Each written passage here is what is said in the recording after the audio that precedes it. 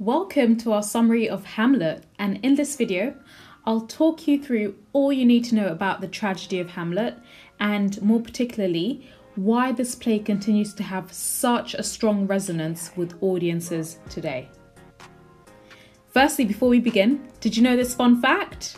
For those of you who, like me, loved The Lion King growing up, you might be surprised to learn that this Disney film in particular is a dramatization of Hamlet. So although The Lion King has been adapted from the original Shakespeare play, it essentially mimics the play's main elements. So a king, Mufasa, is betrayed and killed by his brother, Scar, and it's down to his son, Simba, to avenge him.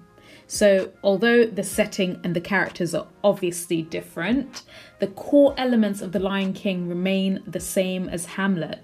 But thankfully, The Lion King does have a happy ending.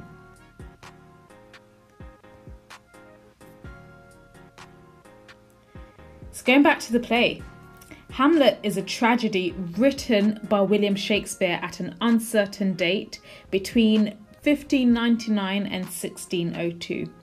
So set in Denmark, this play dramatizes the revenge Prince Hamlet is called to wreak upon his uncle Claudius by the ghost of Hamlet's father, King Hamlet.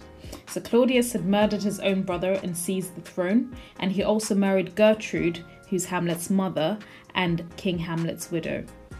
So Hamlet is known as Shakespeare's longest play, and it's considered among the most powerful and influential works in the world of literature. Now, I've mentioned this before, it's called officially The Tragedy of Hamlet, and the reason why Hamlet is classified as a tragedy is because it's a play which features a main character, Hamlet, who's noble and a good person at heart. However, due to a flaw in their character, so the hamartia that they have, they make a series of mistakes which ultimately leads to their downfall.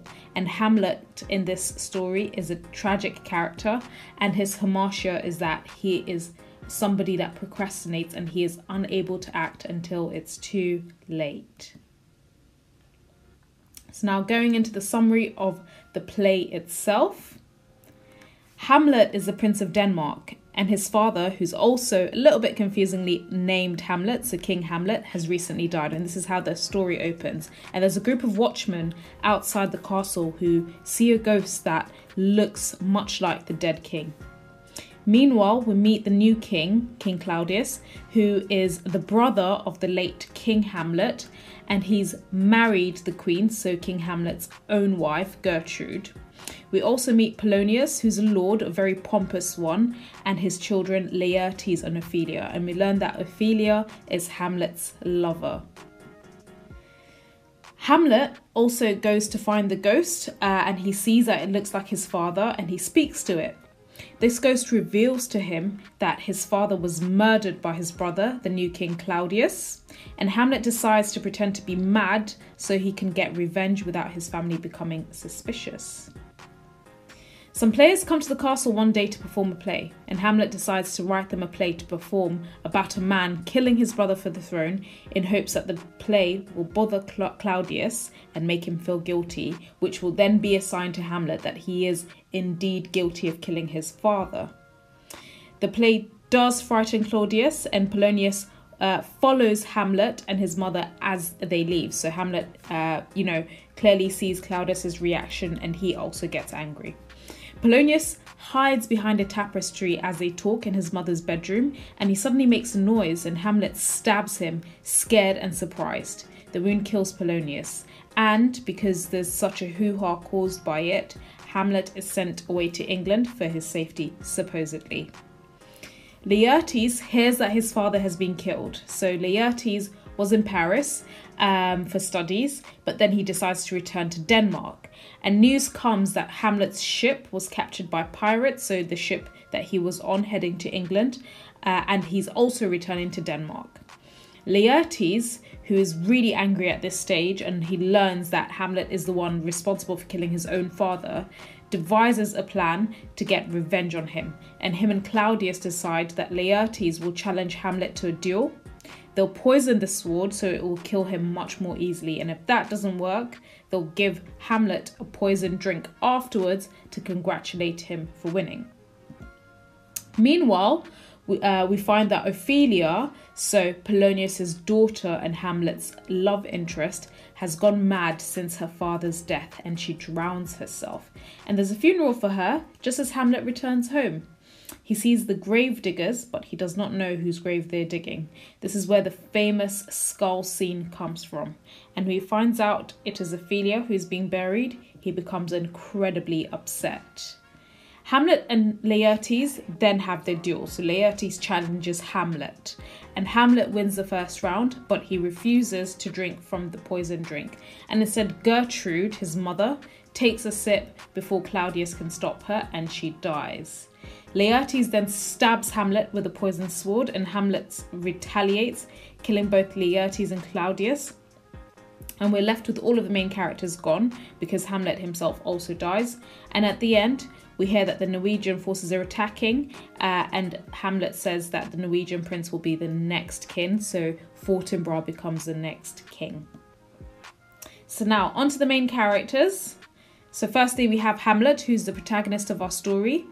He is the prince whose dead father had the same name, so King Hamlet, and is very disturbed and haunted by his father's death.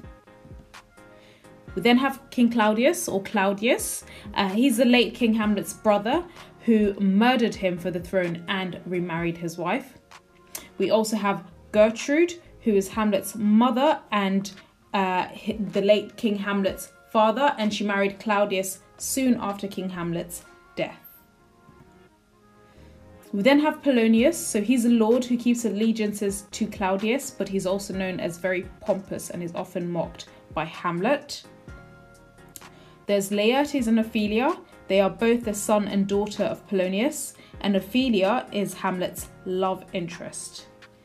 Laertes is a foil to Hamlet, so he's somebody who is used within the play to highlight Hamlet's own shortcomings. And unlike Hamlet, who procrastinates when it comes to avenging his own dead father, Laertes is very quick to seek revenge when his father Polonius dies. Fortinbras is the Prince of Norway, and he takes over Denmark when the entire royal family dies at the end. So the main themes, the first major theme is death, because death is manifested physically and spiritually throughout the play. The play begins with death, so the wandering ghost of King Hamlet, and it ends with death, so the entire royal family dies. In the way King Hamlet appears in his ghost, the swords, the stabbing, the graveyard, the play is completely pervaded by death. Hamlet also contemplates killing himself in the very famous To Be or Not to Be scene, and he reflects on whether it would be right or wrong to commit suicide. And Ophelia actually successfully commits suicide. And obviously, one of the most famous lines from the play is to be or not to be. The other major theme is the theme of madness, and madness is in some ways linked to death. So Ophelia went mad before she died. Hamlet pretended to go mad after his father's ghost came to him, and Hamlet pretends to go mad, but as the play progresses, we can't really tell if it's still an act or if he's pretending to be mad and this pretentious attitude has actually driven him mad. So we as the audience are never entirely sure. So that's all. Thank you for listening to this video. If you found it useful, do give us a thumbs up, and also do subscribe to our channel for much more educational videos and free revision sheets. Thank you so much for listening.